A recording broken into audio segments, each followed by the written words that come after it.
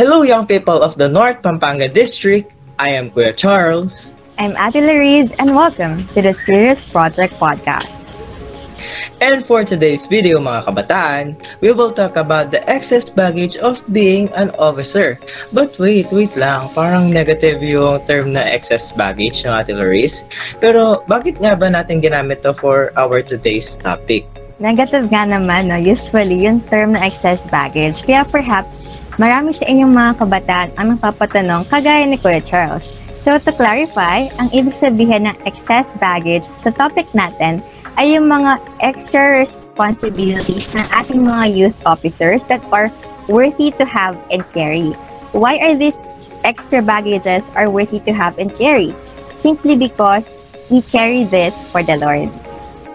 Oo nga, no, Ate Lourdes. Kumbaga parang yung mga extra na pag-uusap natin ngayon ay mga bagay na kahit extra ay masaya natin ginagawa ng mga officers para kay Lord. And syempre para sa mga kabataan.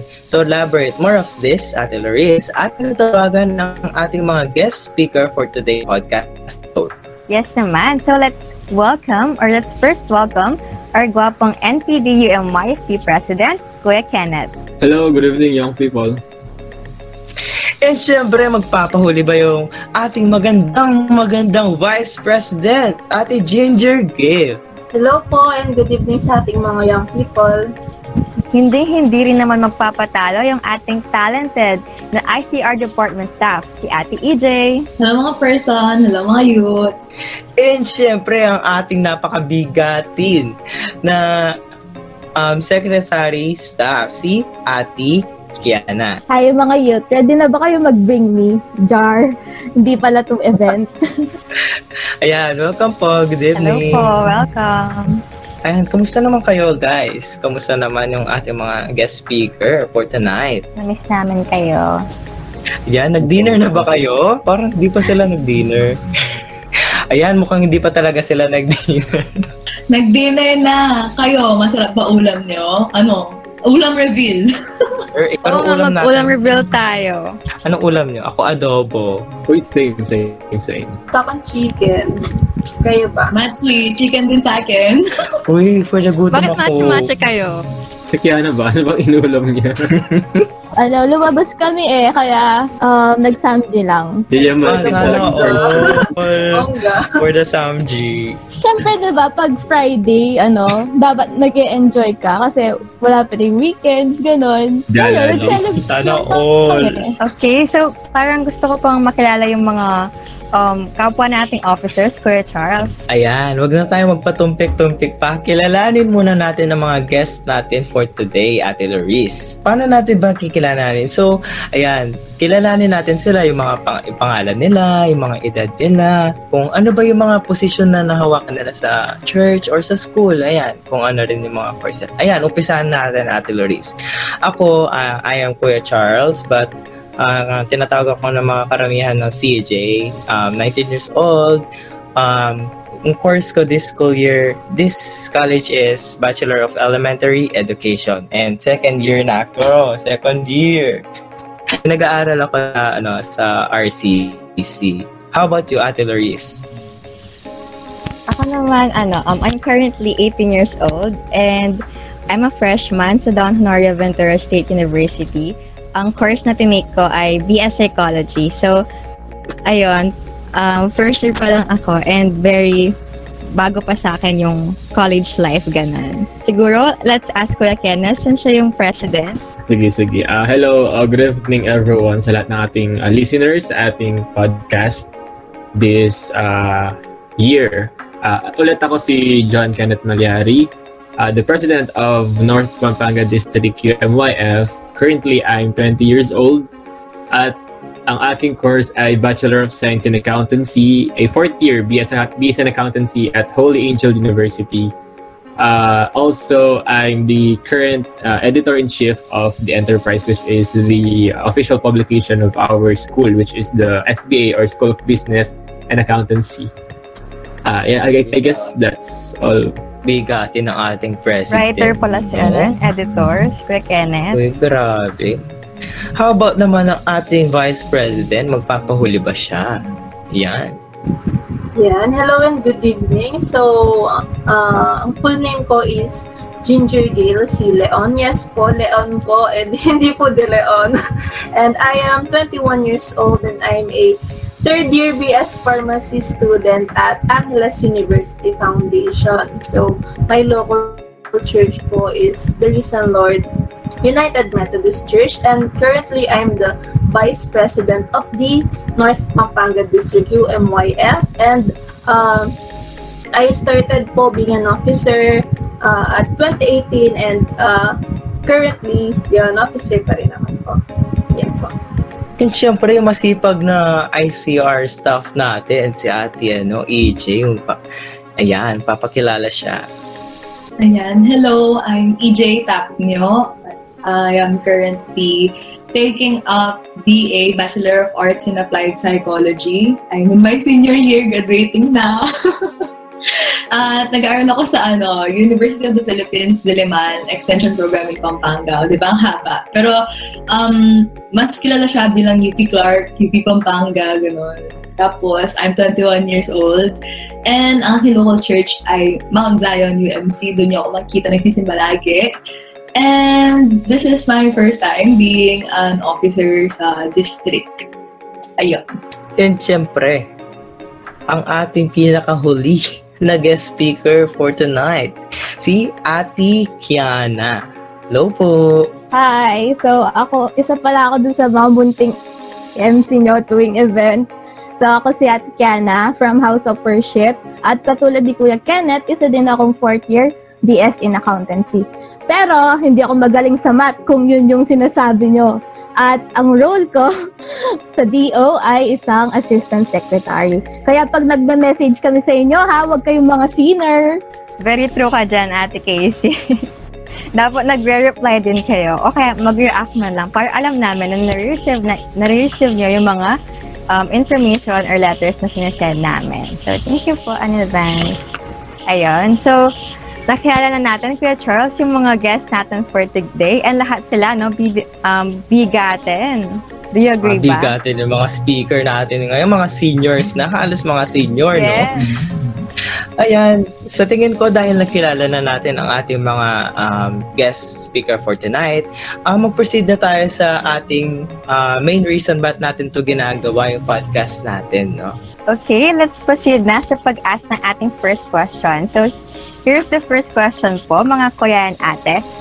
Bakit nyo in-accept yung pagiging officer sa ating district? What made you say yes back to God's calling? Siguro, unahin natin si Kuya Keneth. Ulit. Hello. Actually, siguro, I'll just give you a brief background of my experience being district officer. So, for about 3 to 4 years ata, naging staff din kasi ako before. So, parang, not really sa execom pa. So, I'm just helping sa mga tasks before, doing may mga events. Then, there's a time na nagkaroon ng voting in which 2 beses nagkaroon ako na-short ako ng isang vote. So, that's 2 times na nangyari yun. Then, apparently, nung last DYC, hindi ko expect na actually this position will be given to me. Actually, kinakausap ako nun ni Pastor Francis. Parang binibigyan na niya ako ng konting Pero talagang ako nun, hesitant ako na, ba't ako yung parang nakikita na para mag-step up or mag-yes doon sa calling na yon. I'm very hesitant at that time. Tapos nag-interview with Pastor Les, and he said na the Lord do not put someone in a position wherein they are ready. Walang nilalagay si Lord na ready agad-agad sa isang position. Not even the president itself ng isang country, even the teachers or even our pastors, even the student leaders, and even us Christian leaders. So dun medyo na ako, kaya ko ba na kasi sobrang alaking responsibility ng maging isang Christian leader, tapos knowing that you have to guide every youth na, I mean, syempre hindi ka makakapag-guide ng youth towards the Lord if you yourself is not yet ready. You think you're not ready. But ayun nga, sabi ni Pastor Les, parang isa yun sa mga naging deciding factor ko na which made me say yes. Tsaka after naman, upon saying yes, meron ako nabasa na parang the best time to plant a tree was 20 years or 30 years ago, and the second best time is now. So parang it implies na it says that it is important to answer God's calling now. Hindi dapat pinagpapabukas, hindi pinagpapa-next day, procrastinate kapag ka nag-answer ka ng calling ni Lord. You must know na kapag meron ka ng calling, you must answer that. Not tomorrow, not the next day, not next week, but right now. So that's for me, yeah. Ayan. Tama nga na pag nag-call si Lord, diba, hindi ka naman niya tatawagin kung hindi ka na fit doon sa responsibility na yon. And tama si Kuya Keneth. And thank you for that, Kuya Keneth. Ngayon, gusto ko naman marinig namin si Ate Kiana. Ayan, si Ate Kiana kaya. Ayan, ulitin natin ang question.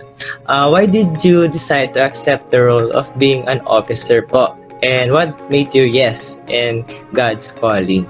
So gusto niyo ba ng story time? Kung paano ba talaga nag-start? Okay lang po, ate. So syempre first day, DYC yun, di ba? Kung saan nagboboto. So literal na bigla lang ako kasi parang binoto lang ako maging election committee. So akala ko, taga-bilang lang talaga ako ng boto. So nakakatuwa. So sabi ko, pumayag na ako. Sige, magbibilang lang naman ng boto. Little did I know na yun na pala talaga yung start ng pagiging DO ko. So, one memory na tumatak sa akin, hindi ko makakalimutan is nung chinat nga ako ni Kuya Keneth niyo. Eting tanong niya, sabi niya, willing ba daw ako na i-accept yung responsibility na maging officer, district officer. So, sige, hindi ko i-deny. Nilong press ko muna yung message niya.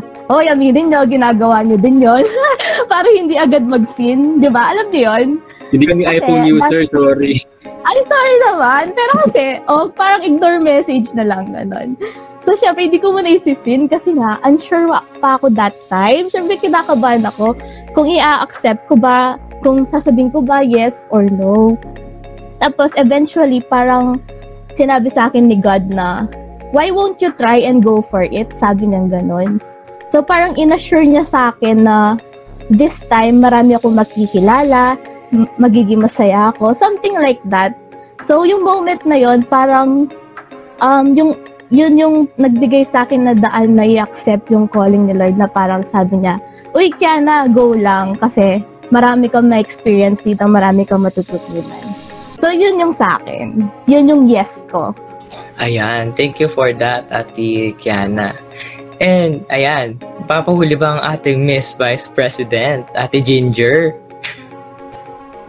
Yeah, so for me naman, of course, nung una, syempre, parang I feel very honored na ma-endorse, no, sa election ng mga officers. Kasi at that time, I think I was just 17. So, batang-bata pa.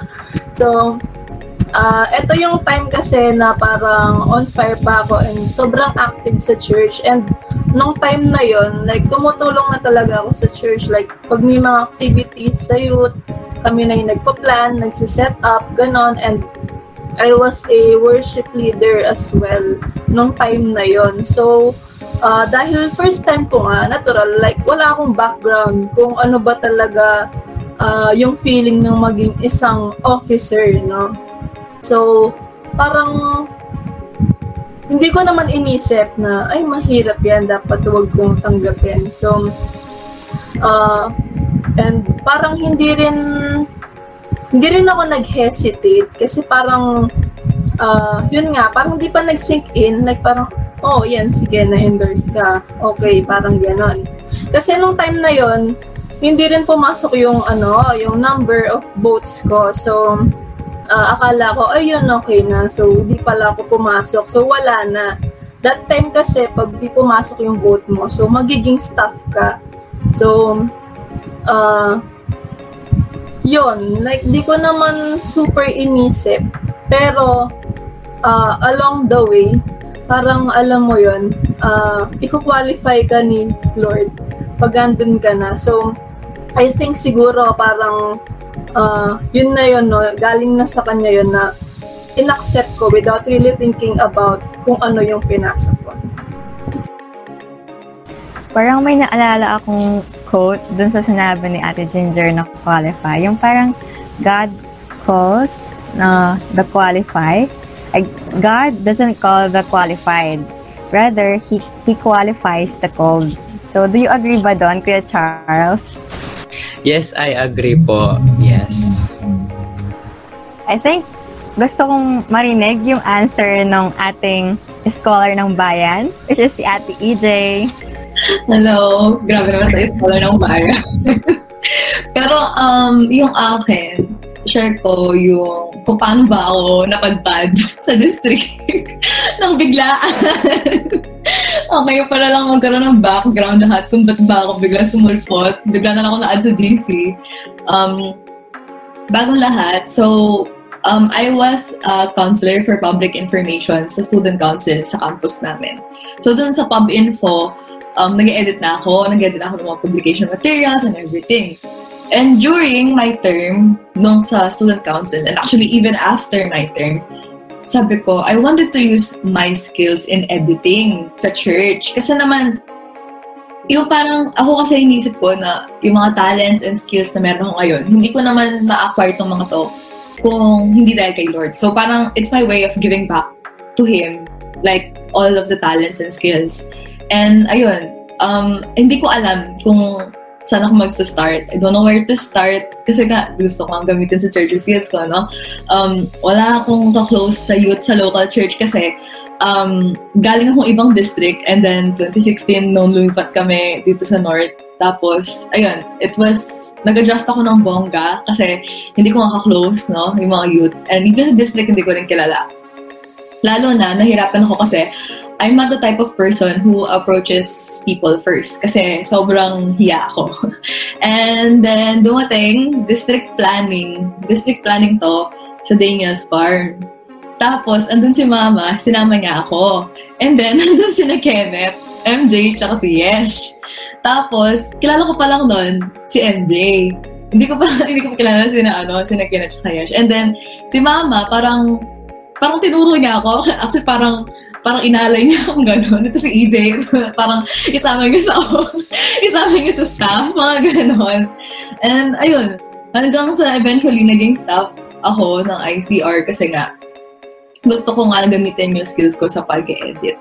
At ayun, gusto ko rin yung sinabi ni Kenneth dun sa pagiging handa. May naalala lang ako sinabi kasi sa amin nung nagka-campaign pa kami nung sa student council.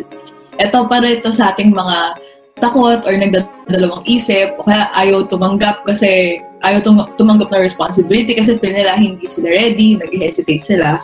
Ang kahandaan ay hindi hinihintay. So, if not now, kailan ka po magiging ready? Kaya parang, alam mo yon, nandyan yung opportunity, tinawag ka, tanggapin natin kasi hindi hinihintay ang kahandaan. Ayun. Ayan, thank you po sa mga sagot nyo sa aming first question. And totoo nga na ihahanda tayo ni Lord kapag tinawag niya tayo sa isang mission. And ang pagiging isang kabataang metodista, isang officer na kabataang metodista ay napaka laking blessing kasi nandito si Lord para i-guide tayo and through this nakakapag-serve tayo kay Lord.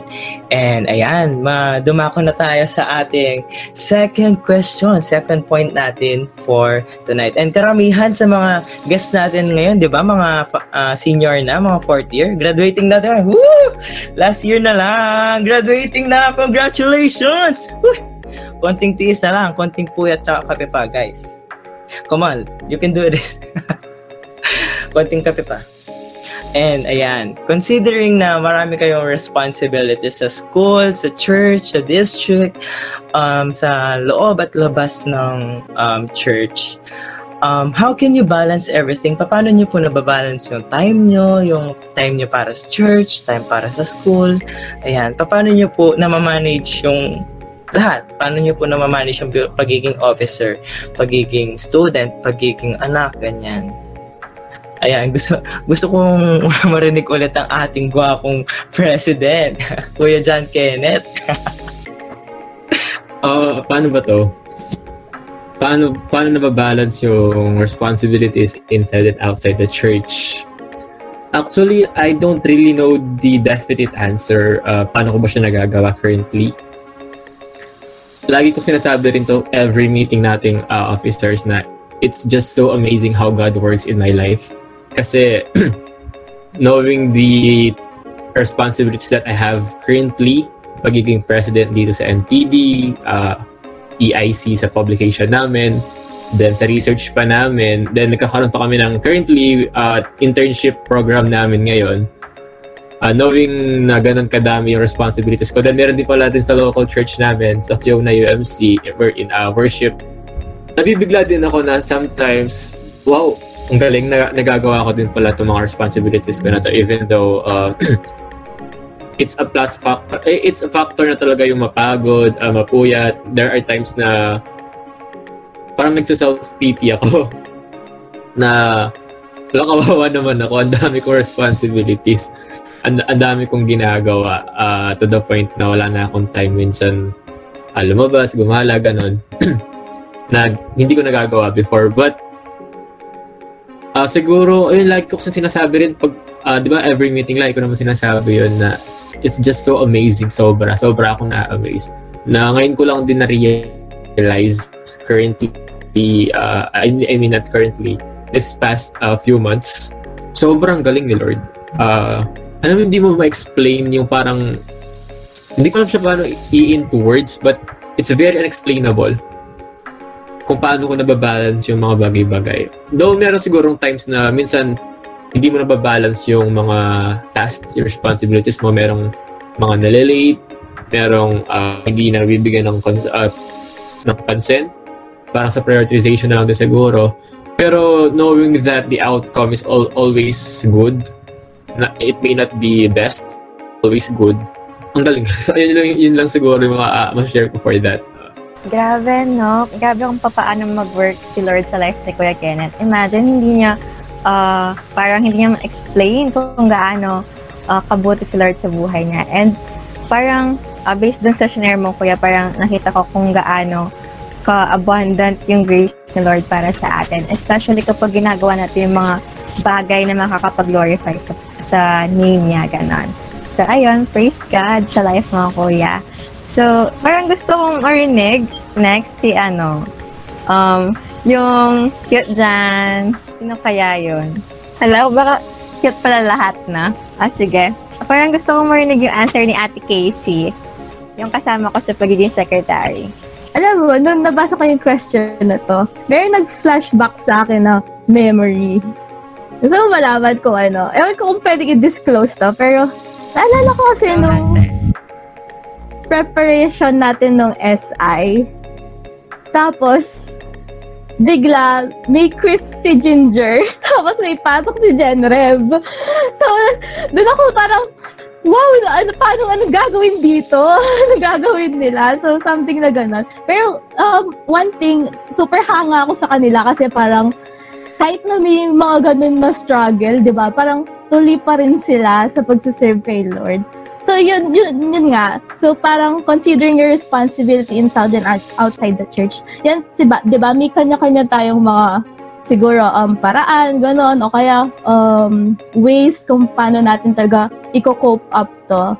Pero ako, I don't want to think about it naman kasi, parang, mas-stress lang ako lalo, di ba? Aminin niyo, mas-stress lang kayo kung iisipin niyo na parang meron mga bagay na magiging conflict yung kung meron ka man responsibility outside the church or sa bahay, ganun sa school. Pero for me, it works kasi, if I were to consider it, nababalance ko lang siya ngayon, siguro dahil I choose to remain calm, tsaka wag stress, ganun. Kasi, for me kasi, hindi ko alam kung mag-work sa inyo. Pag kasi hindi ako stress, parang mas nakakaisip ako. Tapos parang doon ko nagagawa ng paraan ng yun lahat. So, yun nga, diba? May mga times na magsaserve tayo kay Lord, ganon. So, parang ako, iniisip ko na, eto na yung time ko na wala akong iniisip na akads. So, parang sa akin, relaxing din, ganon. Dito ko mararanasan yung paano ko physically i-feed yung spiritual life ko, ganon. At the end of the day, parang sa akin, pahinga ko na lang rin yun, pagsaserve ko kay Lord. Tapos nagiging masaya rin kasi nga, nahanap ko yung peace tsaka love sa Kanya. So, yun. I hope lahat tayo, no, parang nakakapag-find tayo, parang yung peace, yung joy, tsaka yung love is nahanap natin doon sa pag-serve kay Lord. Kasi di ba may mga iba na parang ayaw nilang mag-serve kay Lord kasi nakakapagod, kasi parang, kumbaga, nakaka-istorbo sa kanila, ganon. Pero gusto ko yung sinabi ni Ate Casey na nag-serve siya kay Lord para maranasan niya yung peace, para maranasan niya yung love, enjoy, ganon. And gusto ko rin yung pagiging calm niya, no, sa life niya, ganon. Kasi kapag nag-overthink tayo, parang mas hindi natin na-assess ng maayos yung situation na kung nasaan tayo. So, it's good to be calm always. Ayun. So, next naman tayo. Sino kaya ang gustong sumagot sa ating dalawang maganda and singerist? Kuya Charles, sino gusto mong tawagin sa dalawa nating singers at musicians? Ay, Keneth ba? Parang gusto kong marinig si Deaconess EJ. Yes. Lahat natin, iba-iba na yung title ko. Ano yung scholar ng bayan ngayon? Diaconess ka naman. Ano kaya susunod? Pastor daw, magpa-pastor ka lang. Ang daming revelation, no? Di lahat na. Pero, kidding aside, dun sa question natin na to, nung kabasa ko rin itong question, naisip ko, buti na lang, nung nag-start yung term natin, di ba, ka-start na term natin, SI agad, bugs. Bugs, gano'n ang salubong sa atin, welcome. Masaya, I mean, tama ba? If I'm not, for the lack of a better term, masaya sa akin. Parang hindi ko na feeling bigat. Kasi, wala kaming pasok nun, sakto. As in, saktong-sakto talaga. So, mabibigay ko yung full attention ko dun sa event natin, which is SI. So, walang masyadong responsibilities. And also, coming dito sa school year ngayon, hindi na ako nag-renew din sa mga orgs ko. Kasi originally, before ako maging officer, maging staff, naisip ko na hindi na ako mag-orgs, mag-focus na ako sa school kasi thesis na namin. So, kailangan kong tapusin yun kasi gusto ko mag-graduate ako on time. Pero ayun, ngayon pa lang yan masusubok yung pagbabalance ko sa work inside and outside the church. Pero ako, I take things, siyempre nag-handle din ako ng mga orgs before, nung third year and second year ako. Ako kasi, when I have too much tasks to do, parang marami na akong ginagawa, I take it one step at a time. Parang isa-isa. Kasi tulad nung kay Kiana kanina, parang kasi kapag pinagsabay-sabay mo, talagang magugulo ka eh. Mahihirapan ka, masistress ka lalo. Wala kang matatapos. Pero ayun, I take it one step at a time. And sa sa trabaho natin sa amin, no, sa ICR, sa aming committee, syempre nag-edit, lagi may mga pinopost. Para ma-ensure, at saka actually, pati din sa ibang committees, pwede ito yung para ma-ensure na yung trabaho pa rin natin, nagagawa. And, ayun, the work is and can still be done kahit na may school tayo at may responsibilities. Dito papasok yung trust natin sa mga co-officers natin na may teamwork tayo nagsasaluhan tayo na if one is not available, then pwede naman tayo mag-tap ng iba. Alam mo yun, parang knowing na meron akong mga kasama na kayo nakasama, parang anong tawag doon, parang hindi ko masyado na-feeling bigat kasi I know that someone will be there para pwedeng umako ng responsibility para magawa pa rin naman. So, ayun.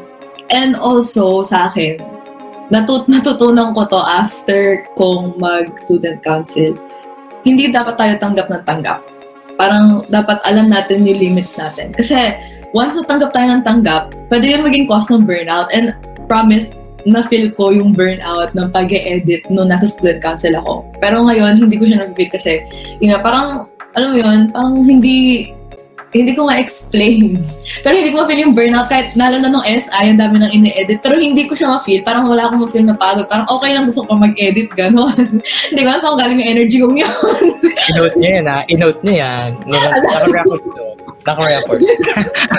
Ganyan yung trabaho ng ICR ng SI. Okay, guys. Bigyan ng 100 poster. Ay, grabe siya. Pero alam mo yun, yung parang, anong tawag doon? Hindi ko alam saan ko galing yung energy kong yun eh. Pero, ayun, it's a reminder para sa atin na hindi tayo pwedeng tanggap. Parang, meron naman tayong mga kasama na pwedeng sumalo sa atin. And, ayun, we cannot have too much. Alam din natin yung limits natin. And we should take things one step at a time. Yun yung akin. Tama po na hindi tayo pwede tanggap na tanggap kasi ako rin naramdaman ko yung mga pag-burnout. Nakakahiya magsabi ng no, diba, Ate AJ? Lalo na pag-officer ka, nakakahiya magsabi ng no. Pero syempre kailangan din natin isipin yung kakayanan natin as an individual. Syempre mayroon pa tayong other responsibilities. Pag hindi natin kaya, pwede tayo mag-ask ng help sa ibang tao, sa mga co-officers natin or sa mga taong pwede nating maasahan. Ayan, sino pa ba yung di natin natatanong for tonight? Ayan. Sino pa ba? Parang yung nagpo-piano ata yan, tsaka nagkakanta.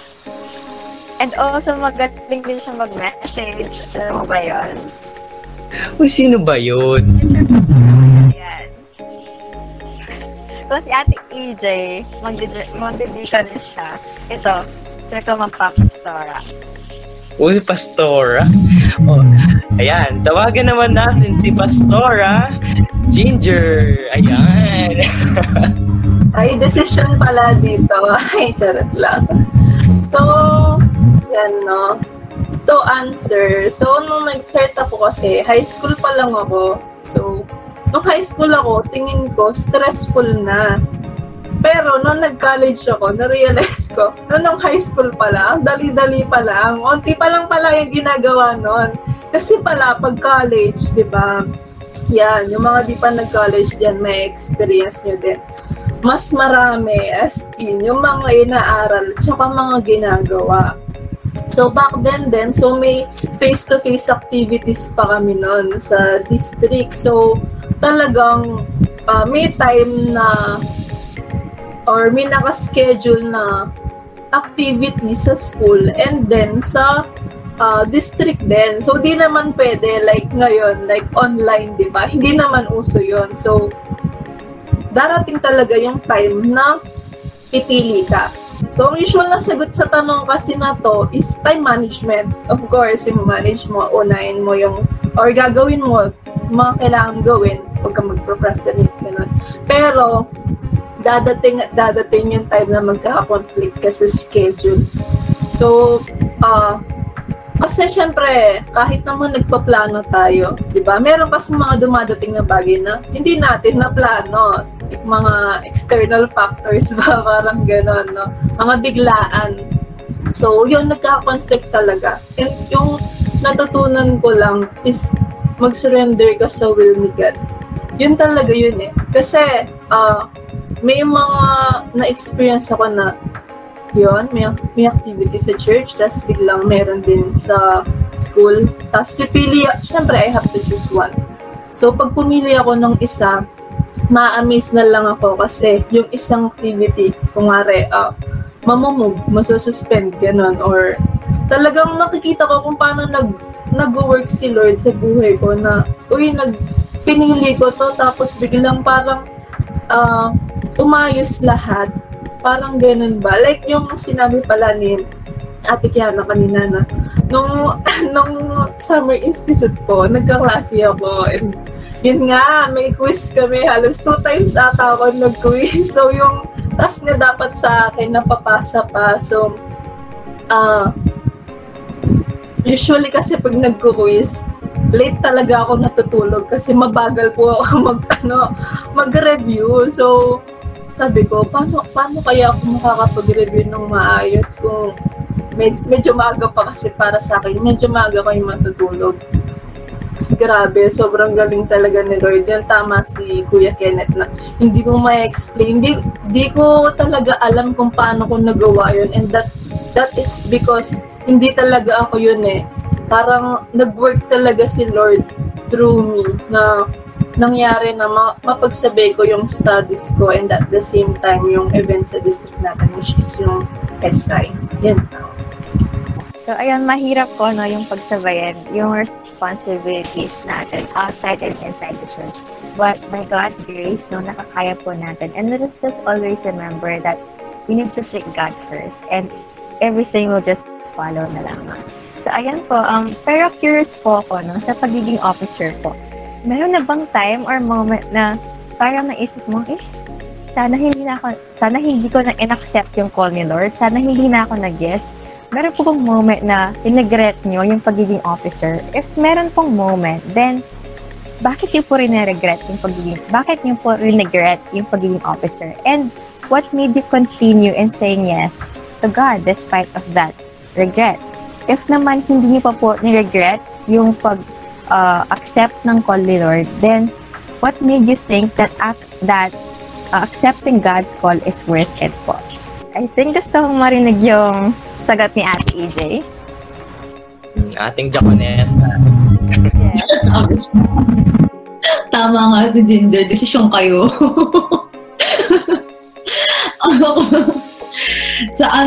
So far, ako, wala. Like, there was never a moment pa where I regret accepting it. Kasi, yung base nga doon sa kwento ko kanina, parang, ginusto ko rin talaga na mag-serve. Gusto kong gamitin yung sarili ko. Kasi, lagi na lang sa music, parang sa praise and worship, ganon, sa pagtutugtog, pagkakanta, parang ito new experience naman for me, parang panibagong way para naman may serve si Lord. And also, parang nag-serve ito as a sign, yung parang binigay talaga to ni Lord para bumalik ako ulit sa pagiging active ko sa church. Kasi nga, tulad din ng sabi ko kanina, nag-adjust ako kasi galing ako sa ibang district, galing ako sa ibang church from another district to Mount Zion nga, no, sa north.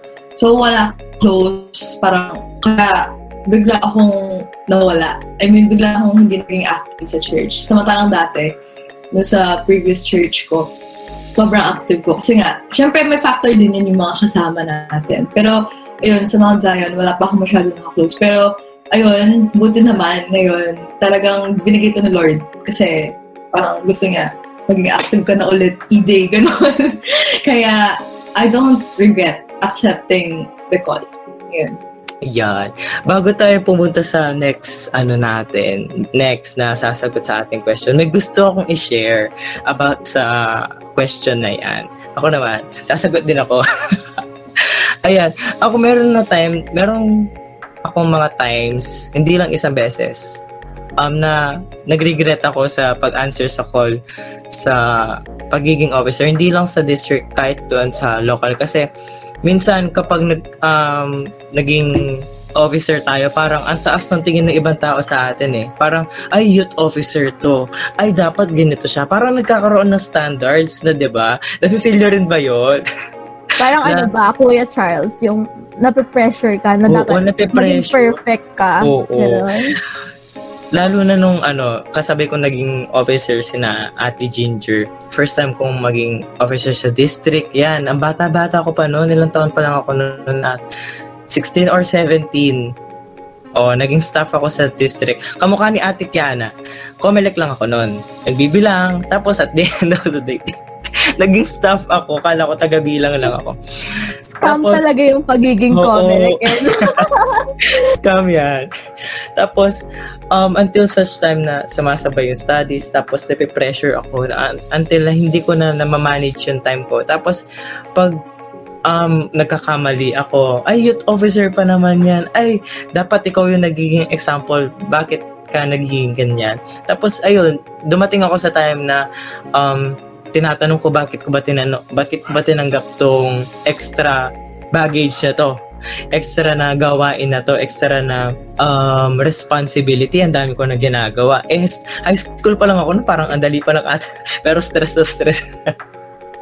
Pero ayun, pero natandaan ko yung sinabi ni Pastora nung nag-planning kami.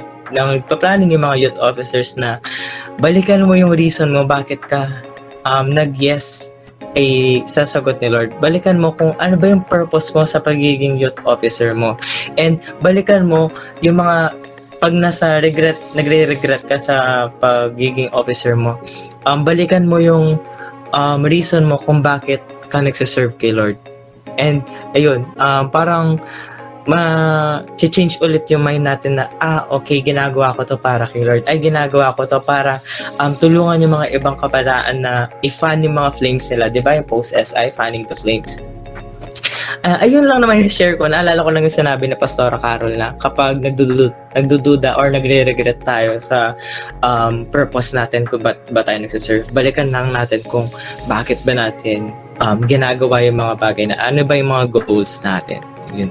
Ayan. At dahil na-share ko na yung mga experiences ko, sino kaya naman ang maririnig natin na susunod ngayon?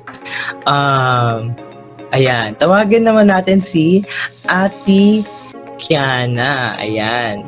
Yan. Yeah. Grabe naman, no? Nakaka-inspire rin naman pala yung kwento mo, Kuya Charles. So, para sa akin ngayon, wala pang mga regret na moments. Siguro, di-describe ko sila as sayang moments lang.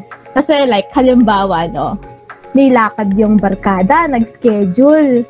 Sabi, uy, tara, labas tayo, Sunday! Ay, naku, Sunday. O kaya, family outing. Uy, tara, coffee tayo. Naku, Sunday. Tapos, sakto, may event ba tayo? So, yung mga sayang na moments na yun na dapat kasama ka nila, pero hindi, kasi officer ka, kasi need mo mag-attend. Diba? May mga ganun Oy, aminin niyo, may mga lakad kayong hindi nakasama kasi kailangan nyo mag-serve, diba? Pero para sa akin, yung mga sayang moments na yun, ano lang yun minimal lang. Kasi you know what's good. Kasi natatakpan lahat yon dahil masaya ka nakasama si Lord. Despite na hindi ka nakasama sa barkada or sa family, diba? Kasi naranasan mo naman na makasama si Lord at mag-serve sa mga youth, ganyan. Kaya para sa akin, at the end of the day, parang hindi rin ako nagsisisi na may mga sayang moments ako. Kasi parang natatakpan nga lahat yon kasi worth it yung naranasan ko. Kumbaga ate, parang mas yung joy na binibigay sa'yo ng pag-serve kay Lord is more than the joy na pwede mong makuha dun sa pakikipag-gather mo sa mga friends mo. Sabihin natin, okay, friends natin sila, family natin sila, pero iba pa rin kasi yung joy na nabibigay ni Lord sa atin. It's incomparable talaga, ate. So, sino naman kaya ang next na sasagot sa ating mahiwagang question? Sino kaya, Kuya Charles? Parang nagsasmile siya. Decision ka na. Sino pa bang hindi natatawag ngayon? Si Ate Ginger ba? Nakasagot na ba? Hindi po. Sige. Ako na lang ba? Go, Ate Jane. Ayun. So, to say na regret kasi parang sobrang naman term noon. Parang I don't think pumunta ako sa point na niregret ko maging isang officer. Pero actually, natong conference year na to, I was planning to leave muna yung pagdi-DO kasi I started, diba, 2018. So, parang I decided na it's time for me to take a break muna kasi of course, like yung sa local church namin, is yun nga, hindi ko naman tatago na nagkukulang talaga ako sa local church. Hindi ako nakaka-join like dun sa mga activities na sa local church. So sabi ko, stop muna ako so I could focus on that. Pero nung day ng DYCM, hindi ko po alam anong nangyari. Ayun, naging ganito na lang po talaga. Ayun. Sige, hindi ko rin alam. Siguro, yun na din ni Lord yun. Pero yun nga, ang lagi kong inaano is kung hinayaan ni Lord na mangyari yun is ibig sabihin may plano siya. Kasi for me, yung iniisip ko, hindi ako qualified. Hindi ko magagawa yun. Pero, ewan ko na lang kung anong plano ni Lord doon. So, hindi ako nag-regret na maging officer. And yun nga, kagaya ng sabi ng mga kapwa ko officer na kakaiba yung joy na nabibigay ng pagsiserve. Yes, tama si Ate Ginger na kapag naging officer ka, meron talagang mga bagay na may experience mo lang pag naging officer ka, diba? And yung joy na nabibigay sa puso mo nun is walang kapalit, walang outing, walang gala na makakapalit sa joy na nabibigay ng pagiging lingkod ng ating Panginoon. And ayan, si Kuya Keneth, nakabalik na siya, nawalan siya ng internet eh. Hello sa ating gwapong president. Ayan. At dahil dyan, Kuya Keneth, kadarating mo, di ba? May tanong kami para sa'yo. Meron na ba mga time, Kuya Keneth, na nag-regret ka sa pag-answer mo sa call sa pagiging officer? And if yes, ayan, bakit? Ano yung mga naging ways mo? Ba't ka nagstay sa pagiging officer? Ganyan. And if wala namang if hindi ka naman nakarating sa pag-regret, is it worth it ba sa pag-accept sa tawag ni Lord sa pagiging officer po? As for me, isa sa mga parang motto ko sa life, I never regret anything that I do. Parang kasi proper term, take the risk or lose the chance, parang ganun yung isa sa mga motto ko din sa life. As for being an officer or being a Christian leader dito sa ating organization, I never had any regret, I can say. On the other hand, merong times na nanghina ako. But I never regret being an officer. There are times kasi na, syempre kapag alam mo yung ginagawa mo mas maganda, yung enemy, nag-work din yan eh. Parang, pag mas doble yung effort mo to do good things, double din yung effort ng kalaban para hilain ka naman pababa ulit or gumalaw siya in other ways.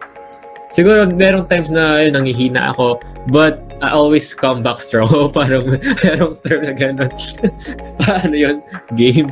Kasi I can say that you will never regret choosing to do things in God's way. You will never regret trusting the decisions of God. You will never regret the decisions you will never regret the decision to trust God. Pag nag-trust ka kay God, ano man yung mga ways ng kalaban, you will never regret anything that you made. Ayun. Also, kasi kapag ganun yung mga situation natin, especially kapag medyo malapit ka na, there's already connection, nakapag-establish ka na, meron ka ng foundation, and you're learning na, yung mga problems, hindi siya darating hindi siya darating ng dahan-dahan or isa lang. Simultaneous darating yan, sabay-sabay na pupuntahan hanggang sa mabugbog ka. But, sabi nga, di ba, madalas nating naririnig to kapag, for example, sa mga nag-aaral, hindi ka dadalhin ni Lord sa position na yan para iwan ka lang niya. He will never forsake you, sabi nga, di ba? God did not bring you this far to leave you. Meron siyang much better plans for you. So better stay, learn, and trust Him more. Ganun yung nagiging process ko ano bang matatawag na term na yun? Basta ganun yung nagiging process ko sa life ko ngayon. So, ayun. Like today, right now, di ba? We're having our podcast.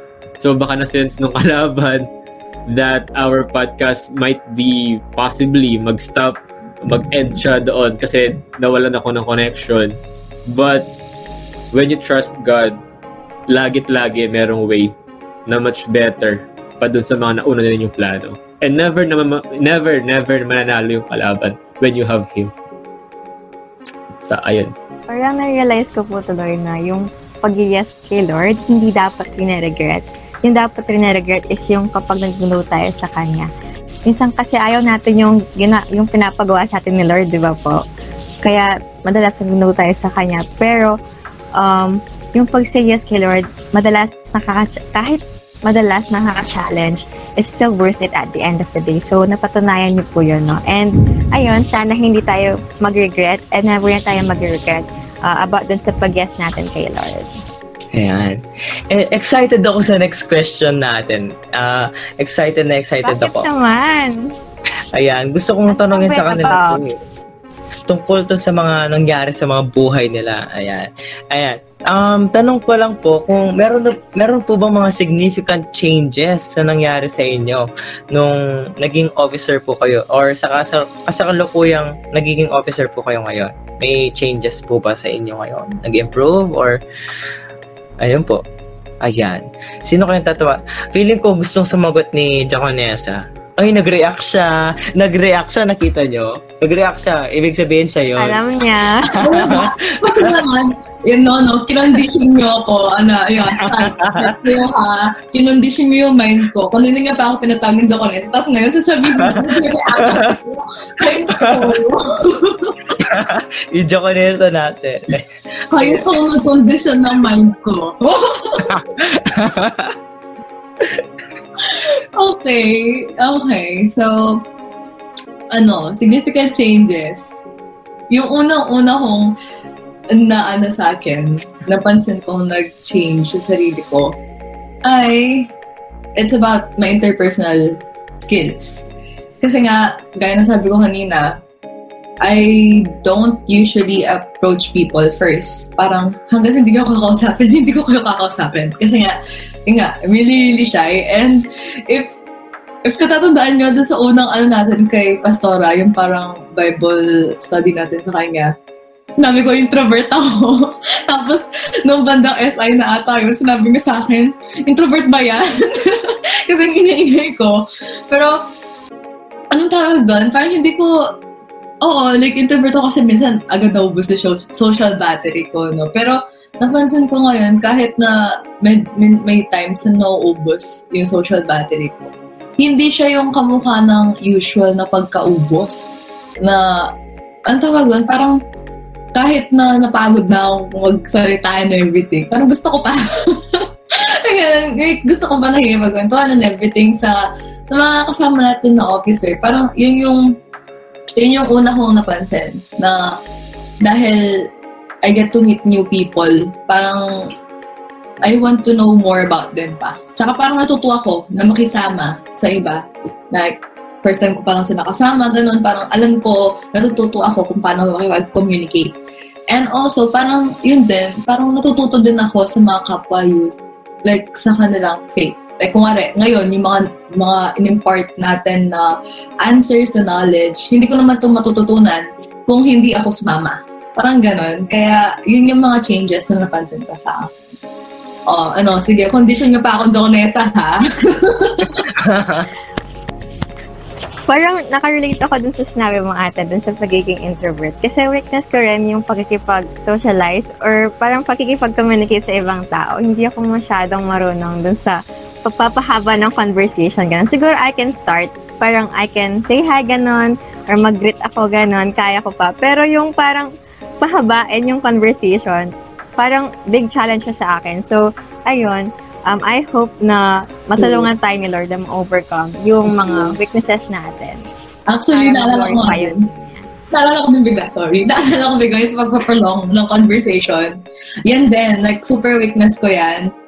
Ano tawag doon? Na-mention ko before, kapag may nakilala akong bagong tao, kumari sina Kenneth noon, nung nakilala ko sila sa Daniel's Farm noon, sobrang nag-overthink ako. Sabi ko, paano ko sila kakausapin? Ano pa ang topic na pag-uusapan namin? Parang, naghahanap ako na, ano kayang common na namin? Parang gano'n, pero, parang, hayaan natin yung mga thoughts na yun, tayo mag-overthink. Parang, kusa din talaga na mag-flow yung conversation. Parang gano'n. Nag-agree ako doon sa sinabi nila ako kanina. Ayun lang, share ko lang. Ayan. Introvert moment. Sige, sino kaya yung next nating i-ask, Kuya Charles?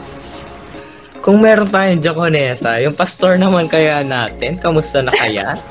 Parang tumatawa din, oh. Tumatawa din. Ay, nako. Uy, nagsalita na siya. Skip it. Di pa pala natawag. So, yun. Sa akin is ganun din. Makiki-add din ako sa kanila. Nahirapan din talaga ako. Like, personally, yun, I consider myself as an introvert and parang madaldal lang ako and maingay lang ako around people na kaklose ko and comfortable ako. Dun lang. So, nahihirapan din ako sa approach. So, lalo na nung nag-start ako kasi kahit sa church namin, nahihiya ako. Like, nakaupo lang ako sa puwan, like, di ako nagkipag-socialize, ganun. So, yun yung super nagbago sa akin na kung ngayon, kung kunwari, magli-lead ng isang group, nagagawa ko na dati, ano ang sasabihin ko? Yung parang ganun, di ba? Awkward. Tapos kailangan mo pa ng script, ganyan. Dapat nilistahan ka ng mga questions, which is ngayon, like, nasanay na ako and di na siya ganun ka-awkward gawin para sa akin. And na-voice out ko na din yung opinions ko and ideas ko, which is nahihirapan din akong gawin dati. And sa akin, mas na-appreciate ko yung beauty of serving, yung heart of serving, na pagiging selfless mo, na yung parang, like, di naman kasi natin ito gagawin kung para sa atin lang, di ba? Di ba? Kasi ginagawa talaga natin para sa mga kabataan, para kay Lord. Yun kasi talaga so, di ba? You're going out of your way na you're sacrificing time para dun sa greater purpose na yon. And of course, pag nadidinig mo yung mga testimonies sa mga kabataan, pag nakikita mo sila na yung nagsasaya sa praise and worship, naluluha sa praise and worship, tapos maririnig mo yung stories nila. Grabe.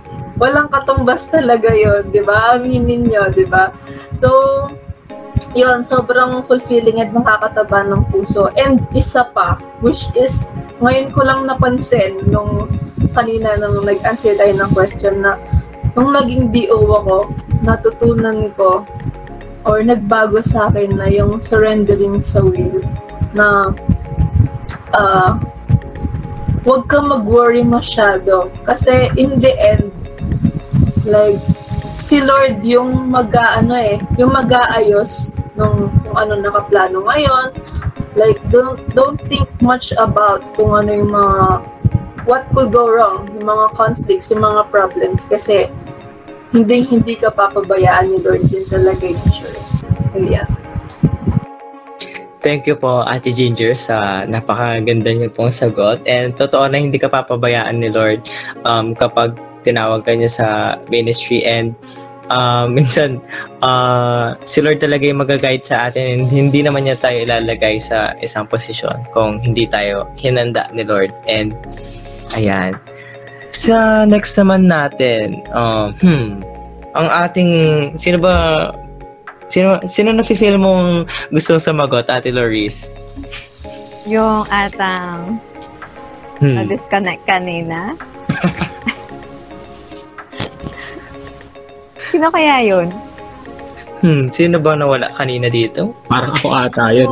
Gwapo ba yun? Wala, gwapo daw. Totoo ba?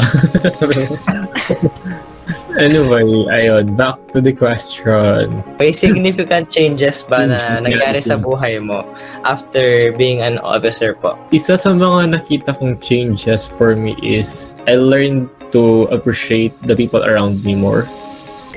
Like, for example, within our group, the officers, siguro I can say ambivert naman ako kung para maiba lang. Hindi, joke lang. Pero I'm ambivert. Kasi siguro magiging witness sina Pastor Ren, sina Ate CJ, sina Ate Jean, yan yung mga past officers natin, ex-officers sa NPD. Na nung naging staff ako, sobra akong tahimik, nasa sulok lang ako, tapos sobrang, ganun lang ako kapag tinanong ako, doon lang ako magsasalita.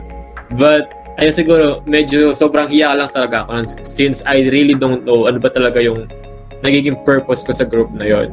But right now, I siguro, with the help of the Lord then, I learned to appreciate what's in front of me. I learned to handle things. And dito, na-exercise din yung pagiging extrovert ko sa mga tao since it's one of the characteristics or personalities that I must have na makipag-communicate din sa mga kasama ko since you cannot lead a group of people without good communication. So, ayun. Isa yun sa mga una ko napapansin din. Also, yung mga bagay na nata-take for granted before, nalalaman ko yung true meaning nila sa akin ngayon. Parang nagkakaroon sila ng value na, meron silang value before but lagi ko silang tinitake for granted. Mas nalalaman ko yung true value nila sa akin. Also, I can say yung tulad nung sinabi ni Ginger kanina, the pagiging selfless. Kasi nga, bakit ka nga naman magpapakapagod para gawin ito? Bakit mo ilalaan yung time mo para mag-prepare ng mga materials, ng mga places, ng venue, ng speakers, ng topics, and everything? Bakit mo gagawin yun kung para sa'yo lang naman yun? Kung gagawin ko para sa akin yun, grabe, sobrang gusto ko naman magpakapagod, diba? Pwede namang mahiga na lang ako, mag-cellphone na lang ako dyan, or tumambay, gumala. But, ayun, nagkakaroon tayo ng mga sacrifices like our time. Minsan, napapagastos pa tayo with our own monies. So, bakit ba natin ginagawin? That's, naging clear siya ngayon. Mas naging clear siya. That's for the Lord and for the young people of North Pampanga District din. Ayun, I guess that's all for me na. Thank you. Grabe, no? Parang sa pagiging DO po natin, parang dinidesire natin na hindi lang tayo yung mag-grow sa ating faith, but others as well. Parang gusto rin natin silang mas maging close kay Lord, ganon. Gusto rin natin silang mas makilala nila si Lord, ganon. Hindi lang yung sarili natin.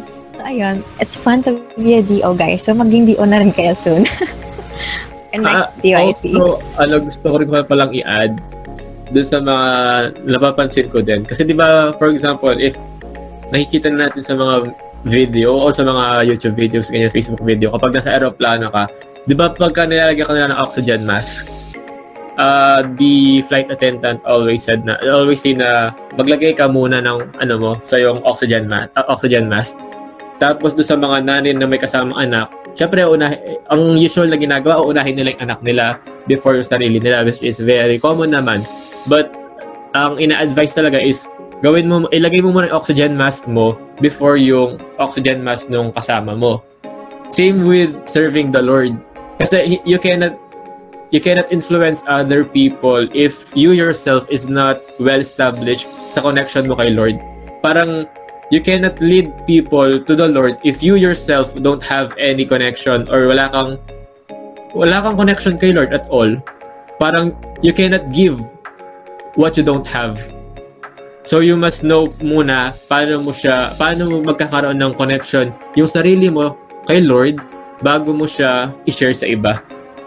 Ganun yung parang isa sa mga nag-realization ko din nitong mga pagiging officer natin. Kumbaga po, you should allow your cup to be overflowed muna po, no? Para yung sobra doon, yun yung parang isi-share mo sa ibang. Yeah. So, sino kaya ang ating next na set?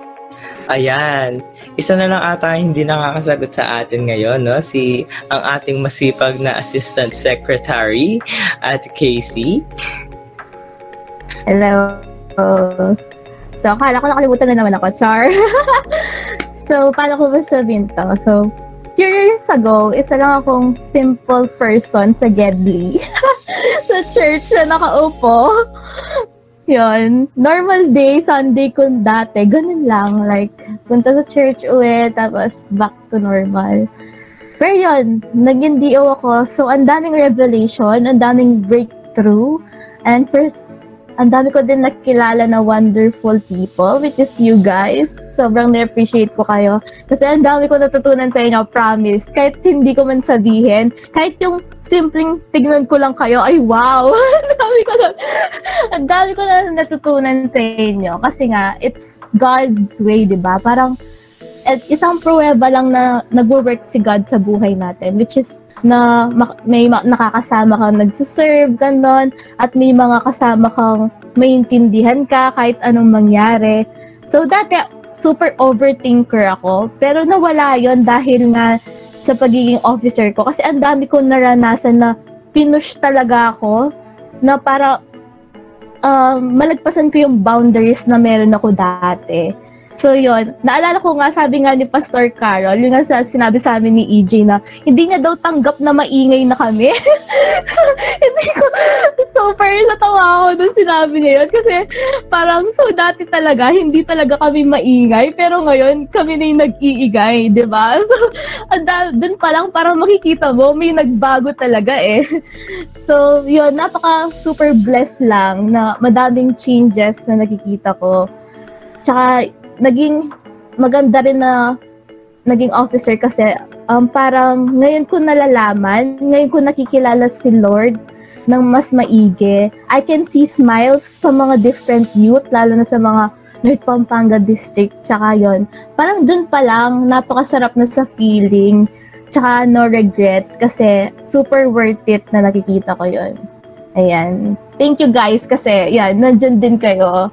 Super appreciate namin. Lalo na sa mga first timer na katulad ko. Ayan. So talagang maano natin na yung pagiging, yung pagsiserve kay Lord or pagiging officer para kay Lord is life-changing, no? Ako dun po, share ko lang. Parang, mas naging better din akong tao nung naging district officer ako. Parang, lumabas ako dun sa comfort zone ko, gano'n. And parang, sa pagiging DO, natuto ako ng ibang skills, gano'n, natuto ako ng ibang talents, gano'n. Hindi mo na ako marunong mag-edit before. Pero dahil sa pagiging DO, parang narunong akong mag-edit. In a way na, parang, although hindi ako part ng ICR, pero parang doon sa pagiging DO, hindi naman ako nag-edit sa North, sa church namin. Pero nakatulong yung pagiging DO doon. Tapos sa pagiging DO din, parang na magsulat, ganon. Kasi kami ni Ate Kiana, parang we are tasked to create captions or to write captions for everyday Bible verses. So, challenge din yun sa amin, of course, kasi syempre araw-araw, salitan kami. So, hindi pwedeng hindi kami gumawa ng caption kasi walang ipopost or hindi pwedeng ipost yung verse kung walang caption. So, ayun, nakatulong yung pagiging DO para sa akin sa pagsulat. Although, hindi naman ganun ka-perfect, no, yung pagsusulat. Pero, ayun, nagawa ko yun dahil kay Lord. And, parang dahil sa pagiging DO, mas nagkaroon ako ng courage ganun sa life. And mas natutunan kong magtiwala kay Lord. And of course, natutunan ko rin yung magtiwala sa kapwa nating officers or sa kapwa ko tao. Katulad ng sinabi ni Ate EJ kanina, parang hindi ka na lang nagde-depend sa sarili mo but on other people as well. Kasi alam mo na pwede mo silang maasahan ganon, especially in times of hardships ganon. And yung pinaka parang magandang ginawa sa akin ng pagiging DO is yung mas naging close ako kay Lord. Kasi syempre, parang mas close ka dun sa mga activities, mas exposed ka dun sa mga activities, and syempre bawal kang mag-absent, ganon. So, minsan kahit tinatamad ka, minsan kahit ayaw mo, parang na-urge ka to go, and tapos kapag nandun ka na, ma-realize mo, ay, talagang tamang desisyon na yung pumunta ka dun, kahit doon sa first part is tinatamad ka. Pero along the way, parang ma-realize mo na gusto mo rin, gano'n, na buti na lang, Lord. Buti na lang. Ayan. So, thankful ako kay Lord kasi naging close ako sa Kanya dahil sa pagiging DO. And tamit ko rin yung iba't ibang tao and iba't ibang Christians, gano'n. Si Kuya Charles, ba? Ano yung mga significant changes nangyari sa buhay mo nung naging district officer ka? Isa sa mga naging significant changes na sa akin is na boost yung confidence ko nung naging district officer ako, lalo na sa paglilid ng praise and worship. Sinong hindi nakakita sa akin nung SI natin? Sinong hindi nakakita sa akin? Ayan. Joke. Kailang ayan ba si Kuya Charles? Nabilang niyo ba? Grabe. Ayan, na-boost yung confidence. Ayan. Ano yan multi-role. Grabe. Runner ako. Kahit saan nandun ako sa sa SI natin. Pero ayun, na-boost ako lalo na sa pagkanta ko ganyan, sa paglilid ng praise and worship. And kung kahit sa nung umpisa sa Elder Skate, ayan, backup singer, ganyan. Pero nahihiya akong kumanta. Like, pag kumanta ako, nakatayo lang akong ganyan. Ara akong statue na kumakanta. Tapos, nung sa The Living Word, ayun, nagba-backup singer din, ayun, tapos nahihiya ako pag ako yung maglilid, hindi ko alam yung sasabihin ko. Pero nung naging district officer ako, parang mas na-enhance yung paglilid ko, lalo na sa pagkanta ganyan. Parang nawala yung hiya ko kasi parang mas nangingibabaw yung purpose ko kung bakit ako kumakanta, and kumakanta ako para kay Lord. Ayun, isa sa mga naging ko yung confidence ko talaga na wala yung hiya ko. Ayun lang po. Okay, for the last question na tayo, guys. Grabe, ang bilis ng oras, no? So, nakailang minutes na ba tayo or nakailang oras na ba tayo, Kuya Charles? So, this is for the last question. And I think yung bibigyan na ng mga speakers natin or mga guests natin for today, yung pinaka-best talaga nila, no? So, for the last question, can you say that the excess baggage of being a youth officer is worthy to have and carry? Then why po? Siguro po, gusto kong i-ask si Ate Ginger.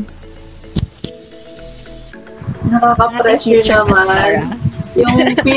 Nakaka-pressure naman yung the best answer.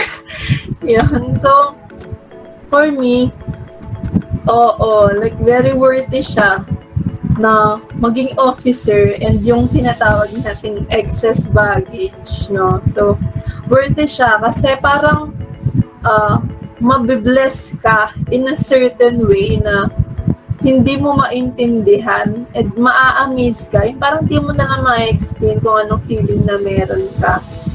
Parang ganun ba? And makikita mo talaga na si Lord isusustain ka niya. Na magtataka ka na lang, paano nangyari yun? Uy, ginawa pala namin yun. Parang ganun. So, it is very worthy to carry. Worthy nga naman na maging youth officer. Ayan, magpapahuli ba ang ating gwapong president? Ayan, Kuya John Keneth?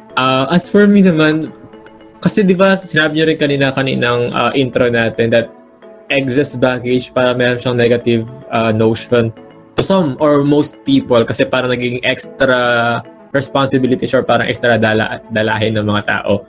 But I can say that being an officer as a excess baggage, I can say that yung baggage na yun is very special.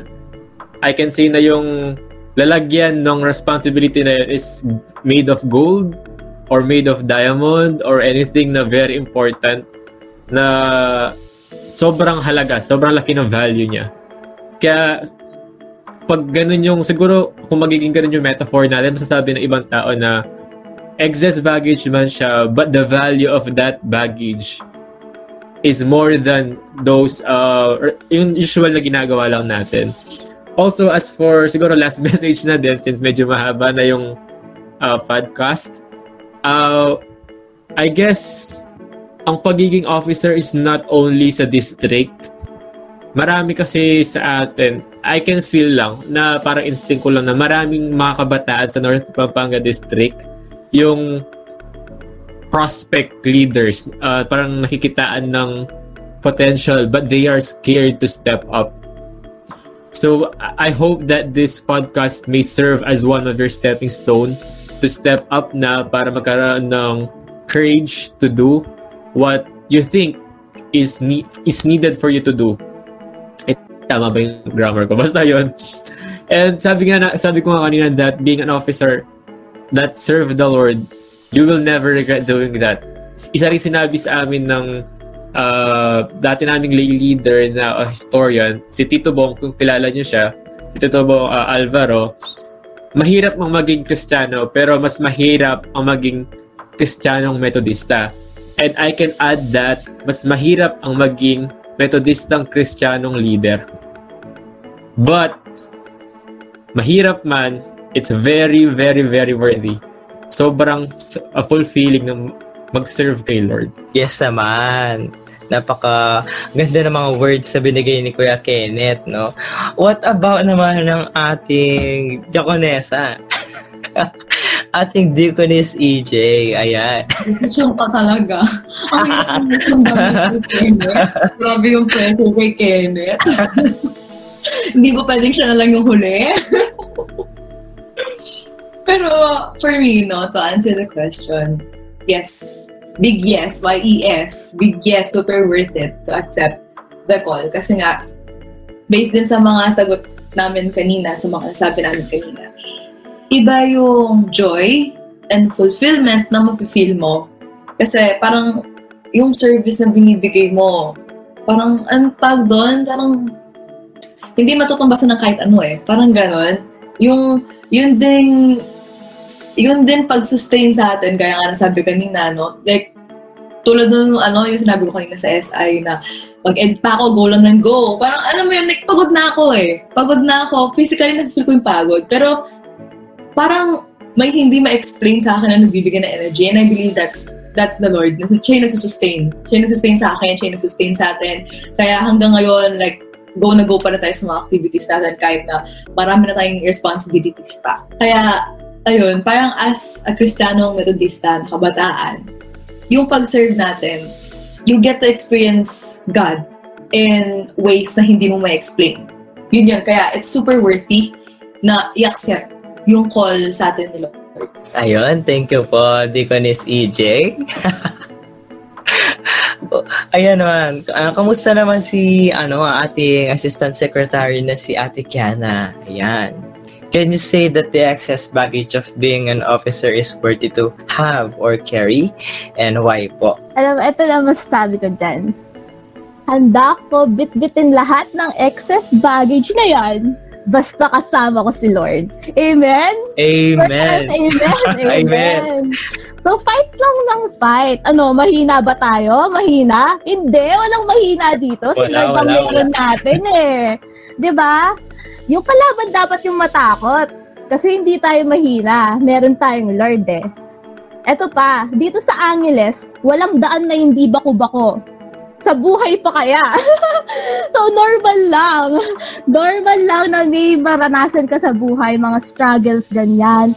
At ito lang masasabi ko, mga youth, pag nagbigay ng opportunity sa inyo si Lord, give it a try. Kasi look at us now, chinyos namin na itry, having faith kay Lord. At tingnan mo, 'di ba kung paano nag-work sa buhay namin si Lord. Kaya yun talaga, itong mga excess baggage na to, handa dapat tayo silang malagpasan basta kasama natin si Lord, huwag tayong matakot. Yan. Ayan, grabe. Thank you, Ate Kiana. And grabe, masasabi ko na very entertaining and inspiring ang naging talk natin for today. And I have learned personally na kapag nilagay tayo ni Lord sa posisyon nito, pag tinawag niya tayo, meron tayong mga, tama sinabi ni Ate Kiana, meron tayong mga madadaanan na bako-bakong daan. Pero, ayan, handa rin akong buhatin lahat ng baggage basta kasama si Lord because God gives us strength. And as an officer, ako po, hindi ko pa pala nasabi kanina, ay ang CNF head ng North Pampanga District, UMYF. And ayan, marami akong na-experience na problems, pero I know na kapag kasama natin si God, wala tayong problems na hindi malalagpasan. And how about you, Ate Loris? What have you learned from today's episode? Siyempre, marami din ako natutunan, no? Bigatin kaya yung mga natin ngayon, pag-guess. Ang dami nilang alam. So talagang grabe na feel yung mind ko, no? With lots of knowledge and with lots of lessons. First, natutunan ko na huwag tayo mag-hesitate na mag-say yes kay Lord or mag-say sa kanyang calling. And yung pinaka na ko doon is yung sinabi ni Kuya Keneth na yung the best time for you to say yes to God is now. Hindi yung later na lang, Lord. Mamaya na lang, Lord. Diyan ka muna. Hintayin mo ako. Huwag nating papaghintay si Lord, no? Kasi hindi niya deserve yon. So, once na kinall tayo ni Lord to do something, let's just say yes and let's just parang, kumbaga i-take lang natin yung first step. And then yung next step nun, for sure, hindi naman tayo habayaan ni Lord once na kinall niya tayo. So, kailangan lang natin is sumunod sa Kanya. And, ipoprovide niya ano man yung kakailanganin natin along the journey. Second naman, let us always remember yung why natin kung bakit tayo nag-yes kay Lord. Minsan kasi 'di ba, parang ang hihinayang tayo, bakit pa ako nag-yes kay Lord? Ganito pala yung mararanasan ko, ganun. Kapag nakakaranas tayo ng hardships, ganun, or difficulties sa life natin, let us always remember, bakit ba tayo nag-yes kay Lord? Ako personally, nag-yes ako kay Lord kasi yung pag-serve kay Lord, parang binibigyan niya ako ng fulfillment and joy. And ang saya lang sa feeling kapag alam mo na may ginawa ka para kay Lord, di ba? Agree ba kayo doon? Yung kapag may na-accomplish ka or nagawa ka para kay Lord, parang yay, parang may nagawa ako ganun para kay Lord, para mag-glorify siya, ganun. And parang yung fact na alam mo na napapasmile mo si Lord through that simple ways, parang ang saya sa feeling, di ba? Kasi si Lord napapasmile mo, 'di ba? Ganon. So ayun, parang ang saya lang ng feeling na 'yon. And last is yun, parang gusto kong ulitin yung na-realize kong quote, yung quote na nabasa ko sa internet. Sabi niya, God doesn't call the qualified, He qualifies the call. Minsan kasi feel natin, hindi natin deserve, 'di ba? Yung ma-call ni Lord to be something. Hindi naman, yung calling kasi ni Lord, hindi lang sa pagiging officer, pwedeng sa pagiging simpleng youth lang sa church natin, ganon. So, kumbaga kapag kinukall ka ni Lord, hindi naman, huwag mong iisipin na hindi ka qualified or hindi ka magaling. Sabi nga nila, 'di ba? Hindi importante kung magaling ka, basta you're willing. Kasi ang daming magaling, pero hindi naman sila willing. So, ayun, parang let us have a heart that is willing to serve the Lord. And yun, parang wag nating isipin na hindi natin deserve ma-call ni Lord. So, ayun, ang gulo ko. Alam niyo yung kanta na, when Jesus said yes, nobody can say no. When Jesus said yes, nobody can say no. For the praise and worship. Grabe, natandaan ko lang yan. Ayan, okay, before we end this episode, ayan, patapos na to, parang nabitin ako. Ano ba yan? Before we end this episode, mga kabataan, we would like to thank our guests for sharing their experiences as a youth officers. You truly inspire us po. To our viewers naman, mga kabataang metodista ng Hilagang Distrito ng Pampanga, maraming salamat po sa inyong pakikinig at pakikibahagi sa episode na ito. We hope you've learned a lot as well. And wait, don't forget na suportahan ng ating podcast. Pwede nyo itong mapakinggan sa ating Facebook page, NPDUMOIF, and sa ating Spotify. And ililink na lang natin siya dito sa ating Facebook post. And once again, I am Kuya Charles. And I'm Ate Laris. And this is the first episode of the SIRIUS Project Podcast, reminding you how worth it is to have and carry the excess baggage of being a youth officer. God bless everyone. God bless. Thank you. Thank you so much.